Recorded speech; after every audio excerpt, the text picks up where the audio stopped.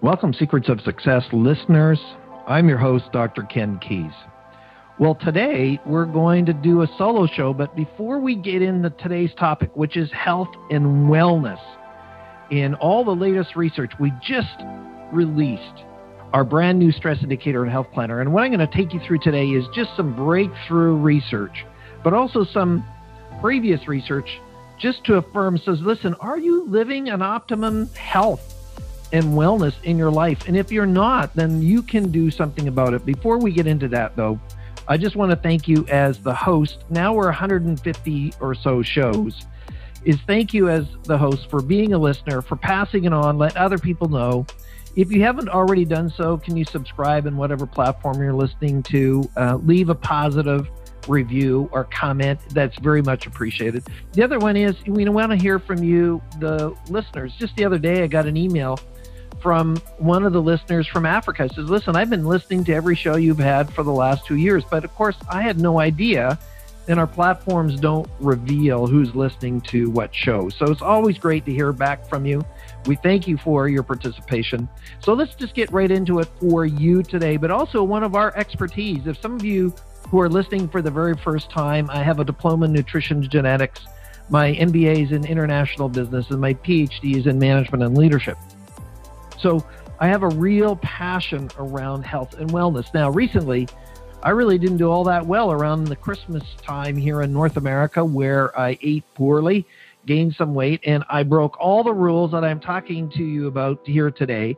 So I actually need this show as much as anybody. So I'm going to listen to this SOS so that I can get my life back in order. So a little ha-ha as far as getting going.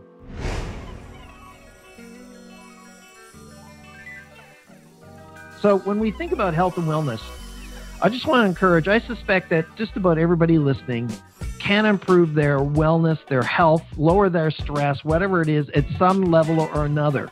None of us have it all together. So hopefully we'll have something in the show that will apply to any of you. So first of all, let's just look at some of the stats. So I do a webinar called Dying to Live, breakthrough strategies for wellness, as well as reducing stress. So I'm covering part of that webinar in this session. And if you ever want to have this session at an event or streamed in or live, then that's an option that's there for you as well. But let's just go through some of the stats before we get into our brand new version 5 stress indicator and health planner, which is our longest assessment that CRG produces, which is 120 questions. And we're going to go through some of the new stuff that's included in the assessment. So first of all, the World Health Organization, as well as some other colleagues, have done some research. What percentage of our illness, not that you ran into a brick wall and broke your arm, but of illness, is lifestyle and related and preventable? Well, the World Health Organization said that's 90 to 95%. So the reality is, there are many times people use an excuse that it's just my genetics, it's just my background. Well, that doesn't apply to the majority of us. The majority of it is we've made some choices. Our environment is highly influencing how we feel, our stress levels, all those different components as part of it. There was a thing that basically Dr. Bruce Lipton created called, manipulating our genetics, which is epigenetics. And for years, doctors thought you couldn't change the brain, you couldn't change the DNA. Dr. Carolyn Leaf talks about this as well, where actually your thoughts, your environment, your lifestyle are adjusting how your DNA responds. So some individuals, you say, well, I have a tendency towards cancer, my family had it. Well, that doesn't mean anything for 95% of you. And yes, it can get you thinking about it. In fact, what you focus on most can come about. And there are some individuals who are ill a lot, but here's the reality, is you don't need to be. A lot of times, very rarely do I get a flu or a cold. And here's why. I've refused to participate, as well as taking care of my micronutrients in diet for the most part, except for gaining this extra chocolate, cake, and cookies weight from Christmas. Man, that was terrible. But anyways, enough about my whining on that. What for you? The other one is what percentage of the population is stressed? Well, it depends on what country and where you're at, but it's solidly 50 to 80% of individuals or mildly to severely stressed. And in fact, some individuals said that, the number one stress factor is their work. In China, there was a study done. They said the most stressed workers in the world are in Beijing and in Shanghai. So, hey, that's something that and so why is that? Well, there's just the enormous amount of pressure to be successful in business and life. The global economy has slowed down for them a little bit, as well as manufacturing is going downstream into other countries where it's less expensive than there. So a lot of pressure that comes into it. Now, the U.S. Department of Labor, now I know there's people listening all around the world. The U.S. Department of Labor said, what does stress cost the workforce? Well, it costs the workforce $7,500 U.S. per employee per year in lost workday and healthcare costs. The UK said that stress-related illnesses cost 10% of the gross domestic product. And Australia was talking several $billion, as well as the U.S. Department of Labor also had said, how many work days are lost because of lifestyle, illness, alcoholism, all these kinds of things. And it was 500 million lost work days. Well, obviously, there's an opportunity to improve. And so my question for you, if you're listening to this show and you want to be better, you want to have a breakthrough in your health and wellness, and hopefully we'll give you some things here in the next 20 or 25 minutes or so that you can transform your life with. But first of all, before we get into the specific strategies, my question is what's in it for you? If you aren't clear about why you will change your behavior, the likelihood of you doing it are pretty well slim to none. It's not going to happen. So my question to you is that, if you were to change and improve your behavior as far as your health and wellness elements, what's in it for you? What would you benefit? What would you be able to do that you can't do now? We've seen all the TV shows where individuals who can't even get around to throw a ball for their kids, loses a bunch of weight, gets in better shape, feels more healthy and vibrant, and all of a sudden they can play with their kids. And that was the motivation for them. Or, as a friend of mine, his doctor says, listen, you have to lose 70 to 100 pounds or you're going to be dead and you're not going to be here for your family at all. Another thing, I was just listening to another talk show by Dr. Don Colbert. And Don was talking about, what is the issue in terms of longevity? And we get into the developed world, and one of the number one issues is mobility as you get older and vitality. And so you don't actually have to be old when you're old. What we mean by that, the ability to get around and to be vibrant is really lifestyle related, has nothing to do with the fact that you're 70 years old. There's 7-year-olds that are hiking Kilimanjaro, but most can't even get down 2 or 3 steps because they really don't have the mobility. So we want to be vibrant right to the end of our life. We want quality of life.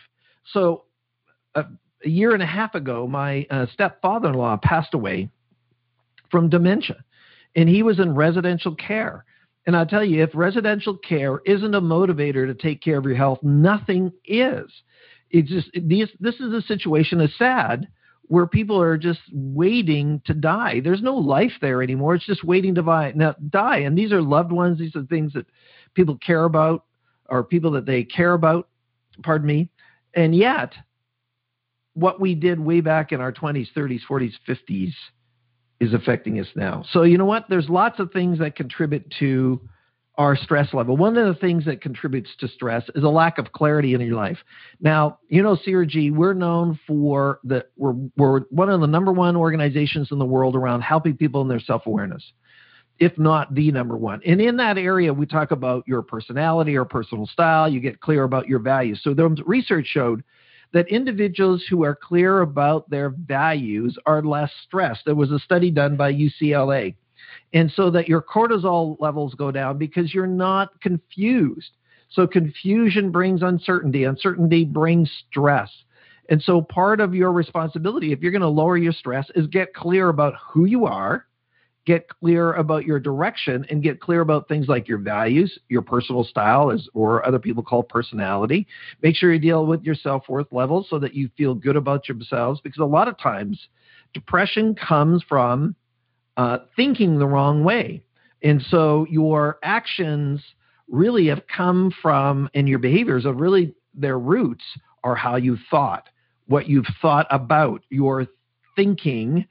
Every moment of every day that you're awake, you're thinking about something. You are thinking about something right now as you listen to this podcast. And so what are you thinking about? Is it positive or is it negative? So when we were looking at redoing the stress indicator and health planner, we have 5 different sections that are in it. And we talk about distress, interpersonal stress. We talk about lifestyle and nutrition and wellness. And then we talk about time stress and occupational stress. So I'm just going to briefly mention 4 out of the 5 today, but I'm mostly going to look at nutrition and lifestyle. And I want to be as uncontroversial as possible for you so that we're talking about optimum health. You know what? If you disagree with some of the new recommendations that are out, that's fine. But we're looking at how can you optimize your health.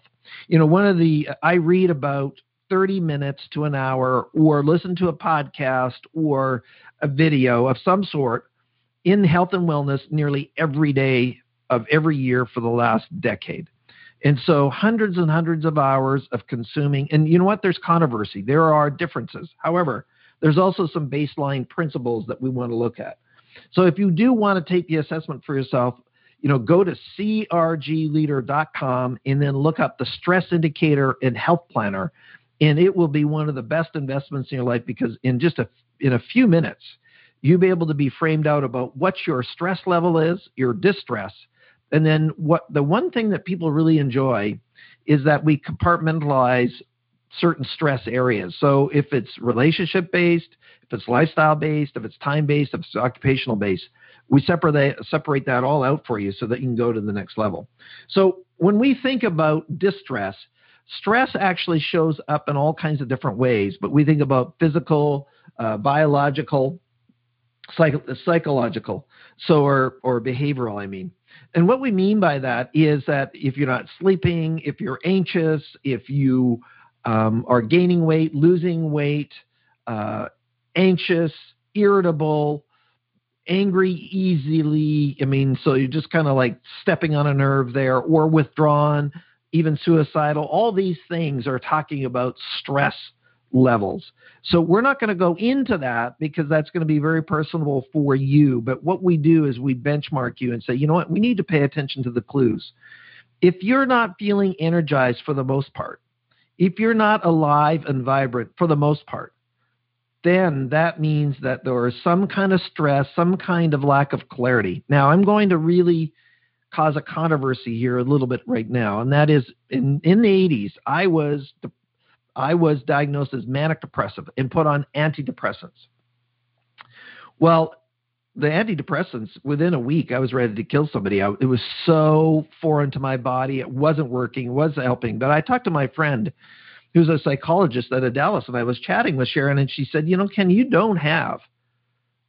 are not depressed. There's something else that's going on. So really, at my insistence, not the doctors didn't do this, the medical community was not doing this. At my insistence, I did a glucose tolerance test and discovered that I was hypoglycemic, not manic depressive.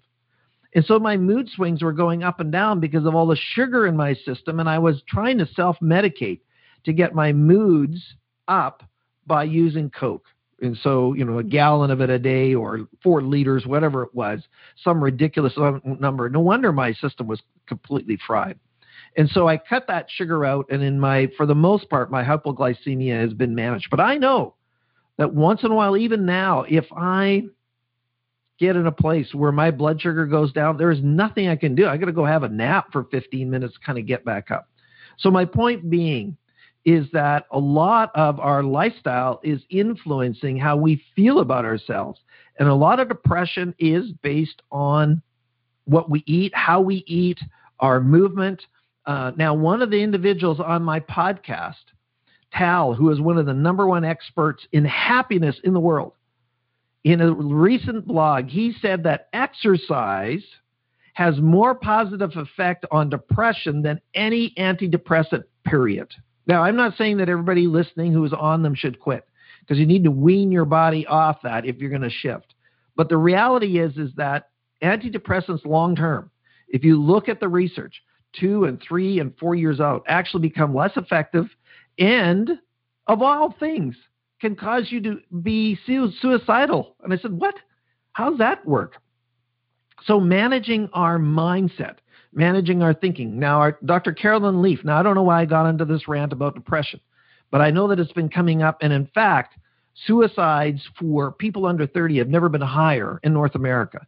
It's a sad state of affairs. It just really shouldn't be that way. But Dr. Carolyn Leaf, her work is she doesn't believe in depression as we talk about it in society today, that it is a thinking issue. It is not a brain issue. Yes, I believe that nutritionally we need to balance. We need to have all those things in place. And so there's some biochemicals that are out of sync. Even Dr. Amen's work with his brain scans, most of the work that he does will be around natural strategies to, he calls it ants, get rid of not accepting negative thoughts. I mean, getting rid of them straight away, stomping them out. But one of the things he really looks at is how can we use natural strategies, environment, nutrition, supplements to be able to change how my brain is functioning. So my encouragement is that if you're kind of feeling down, if you're lethargic, then you have in front of you all the information and the research in the world to be able to deal with it. And I really, really caution against how we have used meds as our answer when really we need to take personal responsibility for our lifestyle as we go forward. So let's just kind of jump into a couple of things. When we think about interpersonal stress and you want to improve your life, is that we can have individuals in our life who are draining. I've talked about this in different shows. I have it in my Quest book, is that our life will reflect our 5 closest friends. Well, if you have somebody who is really a brain-sucking, energy-sucking, negative individual, then you need to limit your time with them or somehow kind of mitigate it. Or why would you want to hang around that person? You need to be around and have clients and be in an organization or a work environment where you feel encouraged for the most part. Hey, there's always going to be blips. Nothing's perfect. But can you have the majority of what's going on where they're positive? Do you have friends that are encouraging to you? The other one is stop, when we think about interpersonal, are you taking responsibility for managing your own behaviors? Now, I'm really going to cause some controversy here, is that there are so many people in the world that are offended. I believe that people are easily offended are emotionally immature. Now, I'm not saying that what people do is okay, but if we were to run our lives now by every single person who is offended, in other words, I would change my behavior, what I do, what I don't do. You would change what you do, what you don't do, based on what everybody else says, nobody would ever do anything. And so this whole idea that you need to think exactly like me, there's many people that don't think like me. And that's great. That's awesome. You should have that. But this idea that because you were offended based on what I'm saying, I need to stop being who I am, I don't agree with that at all. And so this idea of you're going to have people that are offended, not worrying what other people think. It's interesting. I was watching a social media video. This is, in today's society, if you're worried about what everybody else thinks, and I know there's certain cultures where that's important, right, is that you need to be loved by everybody, or even some of the depression. We're talking about interpersonal. It's coming from the fact that you didn't get enough likes or views of your video on Facebook Live or YouTube or wherever it was. Is 100% dysfunctional. You need to release that every single person that's listening to this podcast has value, has meaning. Now, I have a faith base to that, but you have an intrinsic value as a human being, period. And validation from others is nice, but it's not required to be fulfilled. It's not required so that you can feel, quote unquote, happy or feel joy. One of the other ones there. Now, in many cases, joy is a choice. Happiness is happenings. We can get into a different debate there. So when we think about interpersonal, pay attention. Are you short? Do you kind of have a temper? Do you withdraw? Are you disinterested in individuals? Are there some relationships in life that are stressing you out for whatever reason? So how can you reduce that? How can you improve that? What are some steps? Now, in the Stress Indicator and Health Planner, we have some strategies in terms of communication skills, how to manage yourself, how to work better. Now, sometimes the number one stressor in your life is you in terms of how you respond. Now, I remember another speaker talking about many individuals. He says, listen, if you practice anger at inanimate objects like your TV or your computer or your car, and you kick your car because it won't start, how's kicking your car going to start your car? It's not. But now you're practicing an angry response to an event, and you're increasing your blood pressure. Now, many of you have heard me talk about Dr. John Gottman, which I hold in high esteem. He is a researcher out of Seattle, Washington, United States. And what Dr. Gottman confirmed is when our heartbeat goes over 100 beats per minute, we are no longer rational, meaning we can't have really a conversation where I manage myself. So we always have a choice of how we respond. Somebody says, well, you made me angry. No, nobody made you angry. Dr. David Burns proved that in his book, Feeling Good, is nobody makes you angry unless you let them. But that's stressing you. So if you're the person that's getting road rage, if you're getting upset, we call it suspending in our model, where I'm not saying that what you did was okay, but if I let whatever you say take me out, let me be angry or have this emotional trigger, then I'm going to suggest to you, you are emotionally immature. I'm sorry. Ouch, hurts. And I need it too, by the way. So I'm going to listen to this. I'm going to say, ow, that hurt, Ken. As far as being emotionally mature is that, are you in control of your emotions? Are you in charge of them? I'm not saying you don't have emotions. I mean that they're not in charge of you. What of your emotions where you haven't been in charge of them cost you in terms of your relationship? Are you difficult to deal with? Are you an angry, kind of spiteful individual? Are you judgmental towards others? Do people even like you? Or are you hanging around some people that are like that are kind of a bully towards you? Hey, stand up for yourself. Be in that space. Don't take that. Now, I'm not talking about not being offended. I'm talking about in that where you set up boundaries for yourself. If we're playing the victim and we're always saying yes to somebody else, but we're not saying no, our ability to say yes and no is equally important to be able to be successful in life. So some individuals, based on your personal style, you've been saying yes when you wanted to say no. So are there some boundaries? Do you need to have some time for yourself?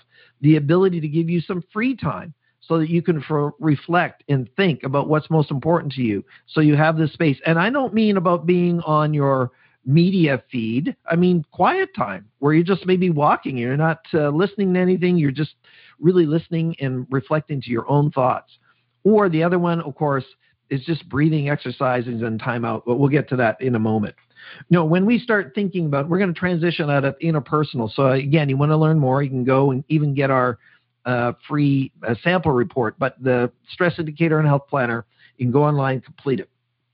So when we think about the wellness component of the assessment, we talk about nutrition and we talk about lifestyle.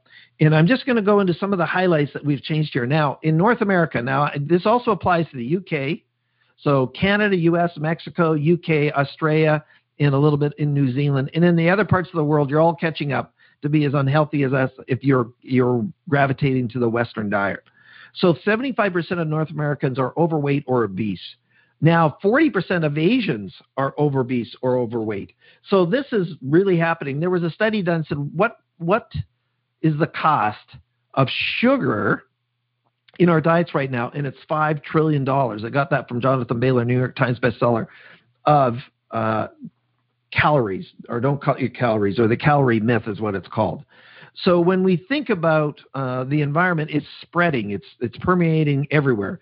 The other thing that happens is that toxins in our environment are really disrupting our whole system as well. So when we think about our, what we're eating, most people remember when they're growing up, if they're older, about what was possible. So we talk about the majority of your diet should be plant-based and mostly in the greens if possible, and that's 8 to 12 servings, if at all possible.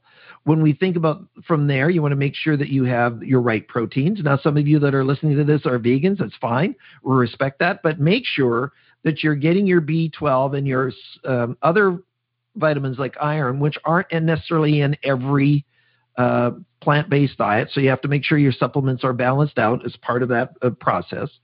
When we think from there, do we have some nuts? Because we want to limit are carbs. Now, there's a real debate over, the keto diet. And keto is not something that you want to be on forever. However, it does work for some, where you lower your carbs to, below 50, in some cases below 30, and in some cases, if you are insulin resistant, and I'll talk about that in a second, really high, then you got to get down below 20 net carbs per day to be able to put yourself into ketosis. Now, I remember having a debate with somebody else, says, oh, this is going to kill you. No, hang on. This is just for a short period of time. Get yourself into the weight and the health level that you want to be in. So if you want to lose 10 or 20, 30 or 40 pounds, then ketosis is one of the ways to do it. Now, after you're at your target weight, then you introduce carbs to a point where you call your tipping point, where you'll know for your body, once you've done all of this, the amount of grams of carb per day that you can consume without starting to gain weight again. And for most people, that's going to be between 50 and 100. And so, that's not a lot, because if you have one big handful of potato chips, there's going to be 30 grams of carbs in one of those bowls. And then most of you have a bag, so you just add a couple hundred. And so no wonder our system is kind of clogged up and it's not operating properly. We want to make sure that we have just enough protein. So in the Stress Indicator and Health Planner, I go through what those numbers are. I won't do it in this podcast, but making sure that we have that 20 to 30 grams per serving, and we have 3 or 4 of those in a day, so that we have the right amount of protein in our system. And by the way, protein doesn't always have to be from animal sources, contrary to what most people believe. A lot of the greens that are out there will have a high level of protein in them, and then beans will have it, but beans also has carbs, so you have to be kind of careful about that. The other one is we do teach that you want to limit or avoid or cut out gluten.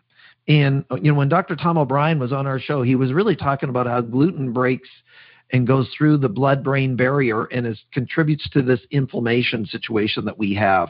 And that's why a lot of people are ill and not feeling 100% in, gaining weight and can't do anything about it, is they have inflammation in their system. And a lot of that can come from, for sure, we want to cut out all the sugars that we possibly can, including things like apple juice or orange juice or pineapple juice. That's concentrated juice without any kind of fiber. Now, maybe you can have a little slice of pineapple, or you can have an apple. That's fine once you've kind of get into the right weight. But longer term, you don't want to be consuming a big glass of orange juice to get the morning going. I mean, that is just a sugar rush, just like anything else. So all the cookies, the fast foods, the processed foods. Now, one of the things for me growing up on a dairy farm, and we had a lot of meat that was available, but it wasn't processed. But now that I'm not on the farm, then really one of the things that comes into play there is that really cutting out processed meats, because you have nitrates, you have some other additives that are in there, or you get organic, or you get ones that don't have the additives added into the processed meat side of things, because that is going to be affecting your lifestyle as well. Now, there are some experts that I listen to who are vegans, and so they really would be contrary to that whole process is there. Now, there are some controversy here, because many of you that are vegans will be loving soy, but be very careful about soybeans, because now you're talking about canola and soil, which has Roundup Ready, and Roundup Ready can result in toxins. Now, here's the other side that's really affecting. Why is it that we have so many people gaining so much weight, and then we have sort of a lot of 6-month-olds that are heavy, and it's not that they're not working out, and part of that is toxicity in the environment. There was a study done just 3-4 months ago in Canada, and every single cereal in the country had trace amounts of glyphosate, which is the source chemical for Roundup. Now, when I was working in agriculture way back in the 80s, so, almost 40 years ago, I sold Roundup, and I was told by Monsanto that this would break down in the environment, that it was biodegradable. But here's the reality. It's not. And especially when you have GMO crops that are sprayed prior to harvesting, the residual of that spray is now in that product, And so you really want to stay away from that. So be as organic as possible. You want to make sure that you're also drinking fluids and water, and stay away from these caffeinated drinks. I mean, yes, it's great to have a Red Bull every once in a while, but whoa, you talk about like just pushing your system to the next level. Another thing that's really, so you have vegetables, number one. You have some of your protein sources that you can have there, just moderate amounts of those. You can think about some fruits, but stay very limited on things like grapes and pineapples, and then you can think about apples that are good for you. Though, if you're trying to lose weight, then you got to be careful with that. Until you get into your primary weight area there, there's really no hindrance around eggs or dairy. Contrary to belief, butter is good for you. And this idea that, margarine is like 3 or 4 things away from plastic as far as its molecule makeup. So again, I would stay away from that kind of man-made product. I would stay with something that's more natural. Now, if you're not a dairy person, that's fine. And then some of you are dairy or lactose intolerant. So you could look at goats, or you could look at almond milk. You could look at some of those things that are possible for you. And then finally, what I would say around the nutrition side, and if you want to learn more, get the new assessment, is just be aware of your nutritional sort of load, because we have way more, the omega-3, omega-6 ratio really should be 3-to-1, 4-to-1, maybe even 1-to-1, but in some cases 25-to-1. And so we just be aware of that, try to balance that out, and we just have way too much omega-6 in our system and just not enough omega-3 for the most part. And then the other one is just be really aware of any processed foods that have fructose corn syrup in it, because it really doesn't break down in your system the way that you could or you should. Now, when we think about wellness, I just want to encourage that when we think about wellness, is that we've all heard, regardless of the level, that activity is important to, we were made to move. And if you're not moving, if you're sitting at a desk, and I'm doing a podcast while I'm standing and sitting, but I have a standing desk, and so the most case I'm standing. But if you're sitting most of the day at your desk, then you need to get out and walk. So that old story about 10,000 steps a day is very, very important. In your immunity system, your wellness, we talked about depression. All of that goes down as a result of being active. And I don't care what you're doing, but do something that you enjoy. So part of being successful with a lifestyle that works for you is to ensure that you're doing something that you can commit to, that you have structure around, but also that you enjoy. So I used to do a fair amount of running. In fact, we used to do 10K events, but I really found that it was just so much training. And on the weekend when I'm doing a 20K run, it just wasn't conducive to the lifestyle that I was having. So I switched over to high-intensity interval workouts. Now, for those of you that aren't familiar with that, high-intensity workouts, Dr. Tabata sort of started the protocol. There's another one with Mercola. There's many that are out here. And here's what it is you work out as hard as you can in whatever it is. If it's on a treadmill, though that's a little dangerous, or biking or running, whatever it is, for a set period of time. Then you take a short break, and then you go again. So the Tabata protocol is 20 seconds as hard as you can, and then you take a 10-second break, and then you do another 20 seconds, and you do that 8 times. I'll tell you, by the time you do the 8 times, if you've gone as hard as you can, you are spent. You are done. You are finished. But the research shows that when you do something like this, human growth hormones come into play, and you're burning calories even 12 hours after that. And so the responsiveness is that I can only do this 2 or 3 times a week. So you don't have to do this a lot. And guess what? My workout, as far as the interval part, is done in 4 or 5 minutes as I've warmed up, versus, going jogging for 2 hours for my 20K run, because I'm doing intervals and changes and stuff like that on a Saturday. I don't have that kind of time. Now, another side that is possible, and that was in the books Younger Next Year and Younger Next Year for Women, is that you could work out at 65% of your heartbeat for 45 minutes, 5 days a week. And then you can start there. Now, The high intensity interval and by the way, don't try that unless you've been working out. It is not something that you should try unless you have some level of fitness. And when I first started, I would only do like 4. You do a couple of those, and then you maybe do 3, and then 4, and then I was doing 5 for the longest time, and then more recently back up to 8. Is that in the high intensity interval workouts, is that you can do what they call a 1-to-1. So you work out for 30 seconds, and then you take 30 seconds. Mercola's protocol is 30 seconds as hard as you can, 90-second kind of break, and then come back at it where you're just walking, then you run as hard.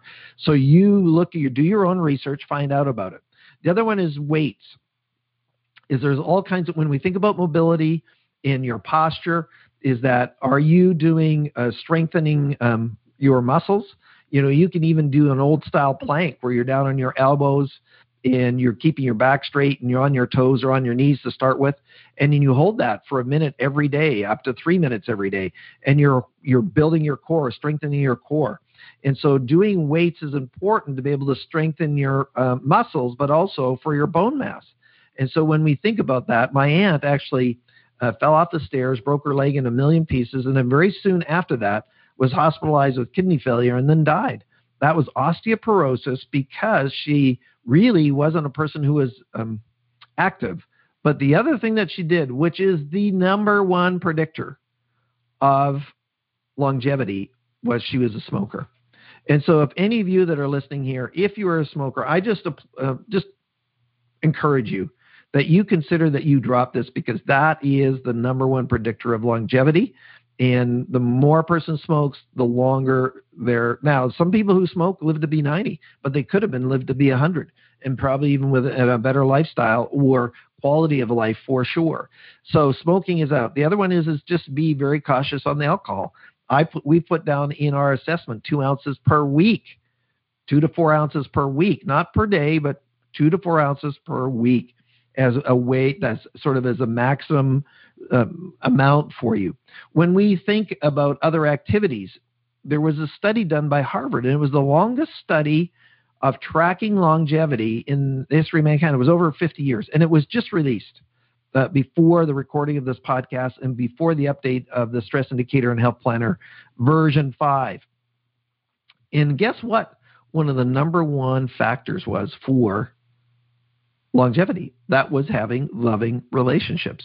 So as a lifestyle, we've actually now included that you would have close friends and also as much as possible loving relationships. So if you are going to be a loner, if you're going to be on your own, you don't need a lot of them. You just need a few. And the reality is that hugs have been shown to help with oxytocin and to really release positive immunity within your body. And so if you're reserved and you're not out there and don't have meaningful, deep relationships, then we know that is going to affect your stress. And so this idea of feeling lonely, even though people are online, loneliness has never been higher as a research item. So get out there, put yourself out there. Waiting for people to come to you isn't going to happen. Is that to have friends is to be a friend. Go out there and serve in a community group, and maybe you don't have deep, meaningful relationships to start with, but at least you're serving. And that's the other thing that came out as far as longevity. And that was a state of gratitude, but a state of generosity. Wow. So it was proven now by giving towards others, helping others, serving in some kind of community group. Maybe you're helping with the homeless. Maybe you have ministry that you're part of. Maybe you are handing out sweaters. Maybe there's a Boy Scouts, Girl Scouts, whatever it is, some kind of youth group, some kind of adult group. It doesn't matter. You can go out and you help. So when I was younger and growing up, I still remember being part of about 7 or 8 different groups, including being a chair of a private school, part of the fair committee, part of the antique committee, whatever it is, just coming up. By the time when this podcast comes out, I've been asked to MC a banquet in town, and I'm just love to do it. Even though it's my profession and I get paid to do it, is that I'm able to contribute and really help being an MC for a local community event. And that can be my contribution because I like to play to my strengths and to give into that space. So what is it? Where can you give?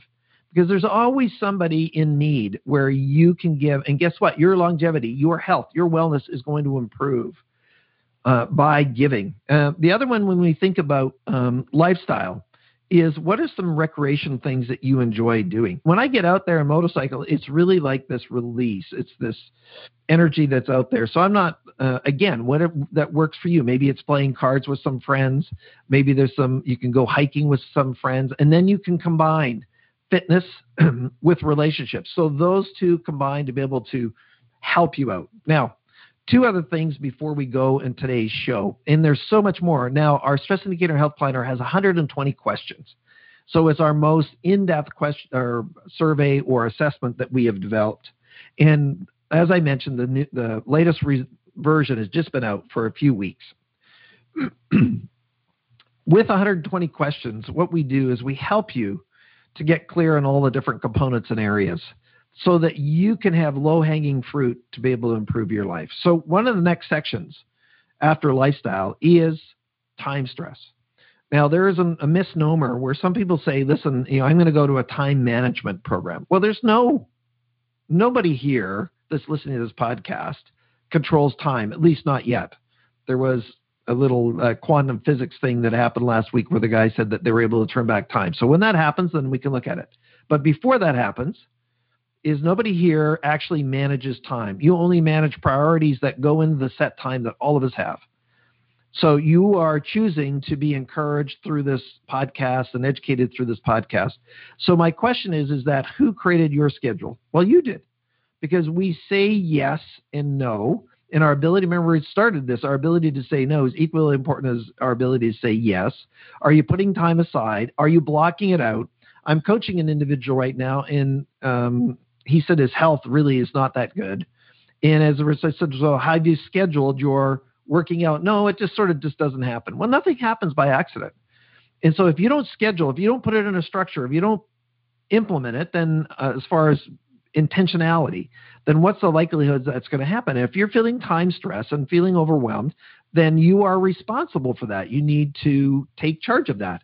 And so not here to beat you over the head, but starting to look at systems, processes, structure that serves you and helps you.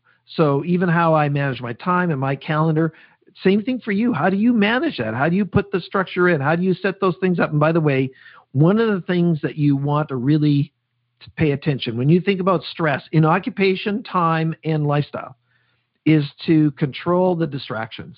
The research has shown that if you get distracted, in other words, you have your phone on your desk with the screen up while you type, and then your friend does a Facebook message or a LinkedIn message or Instagram post, whatever, and then you check it.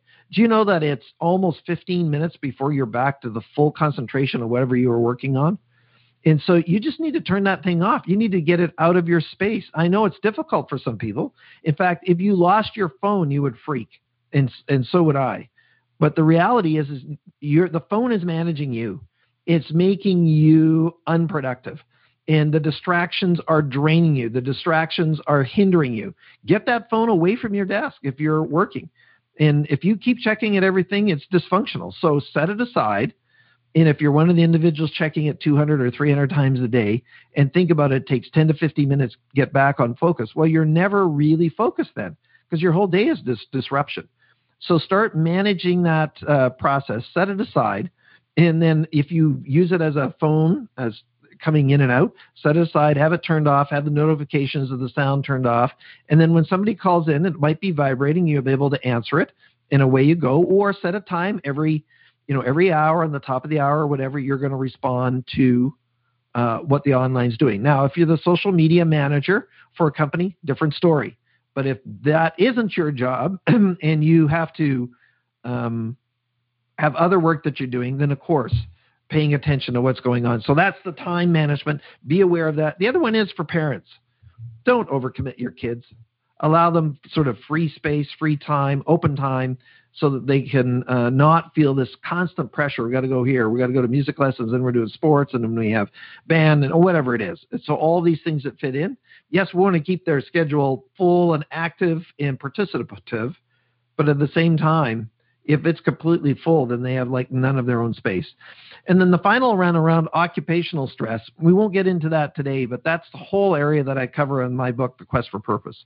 So the Quest for Purpose gives you an outline about having the right career in life. However, what we talk about in occupational stress, you get a certain things where you have an environment. So I know somebody who just quit an office environment. They went from a office environment as far as closed offices to an open design. Well, all the research shows is that open office structure drains energy, makes the group less productive. However, the decision makers at this organization said otherwise, and so forced everybody into an open office, close quarters environment, making several of the people quit as a result of that. So they obviously weren't paying attention to the research about how open office can and can't work. Now, if you're introduced to it and you were hired into it, maybe you're more open to it.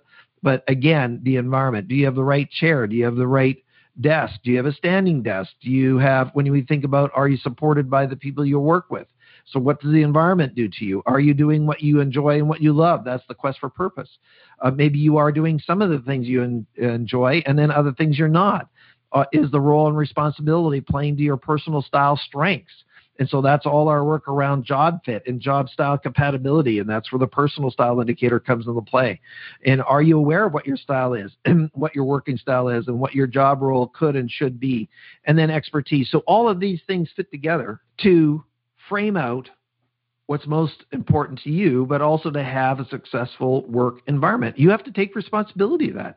You have to set up a structure, a process, a system, and make some decisions and say, you know what, maybe I need to talk to the team and say, you know, I can do this, but these other things here is really not the best use of my strengths. Now, we could go on for a couple more hours on how much content that we have in the Stress Indicator and Health Planner, and it's actually over 24 pages online. So you just have, a page for the different questions. But on top of that, all the research, source materials, websites, we include that in the new assessment, the Stress Indicator and Health Planner.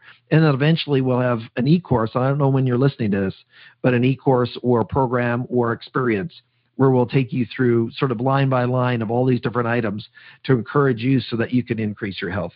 So my encouragement is that your stress levels and your wellness levels are your responsibility. And our environment in many ways is toxic. And so you have to mitigate that, making sure that you're not pouring gasoline onto your shirt as you fill up your car with gas and then have those fumes go into your system, or you have other toxins that are around the system in your house and cleaners that, if you have young ones, that would be disruptive to them. So you want to manage all of those things as much as possible, that you are taking in nutritional, organic, live food as much as possible, raw if that's possible, but at least live food, the least amount of processed food, that you are moving, that you're being active. I mean, this is all common sense, that you are responsible for your relationships, for your time management, and how and you frame out your sort of occupational experience. So I appreciate you for listening today around this, around trying to manage and optimize your health and wellness to the highest level possible. So if you are interested, do go and find out more at crgleader.com on the Stress Indicator and Health Planner version 5. And so we continue to update that. And with myself, Dr. Keys, Dr. Anderson, Dr. Faulkner are all contributing authors to the creation of that latest tool. And we do, if you're interested to look at the sample report, we can get that for you. So do us all a favor, and myself a favor especially, is take a moment and think about what is it you want to improve? Where do you want to reduce stress and increase wellness? What would it mean to you if you achieved that? What would it mean to you if you actually lost that weight? What would it mean to you if you actually got your energy back and got your clarity back and brain fog went away? What would it mean to you if you have this vibrancy and this motion and you actually could get around even though you're limping now, or just your mobility is hindered because of your wellness level? What would that mean to you? We want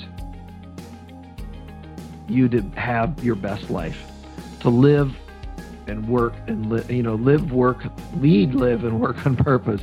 Pardon me. And you can't do that unless you're healthy and vibrant, and wisdom comes from that. And so I just want to encourage you for doing it and taking responsibility for your space. Thank you for listening, spending your most valuable commodity, your time. Please share, pass it on, let other people know about what we're doing.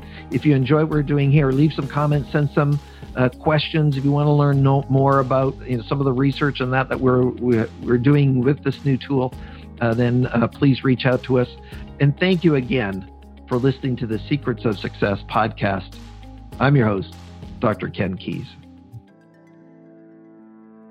Thanks for exploring the secrets of success with us. If you want to keep the momentum going, log on to crgleader.com. Scroll to the bottom and sign up for our inspirational emails. You can also take your success to the next level by following us on Facebook and Twitter and connecting with Ken on LinkedIn. We hope you have a great week and look forward to you joining us next time for the Secrets of Success podcast with Dr. Ken Keys.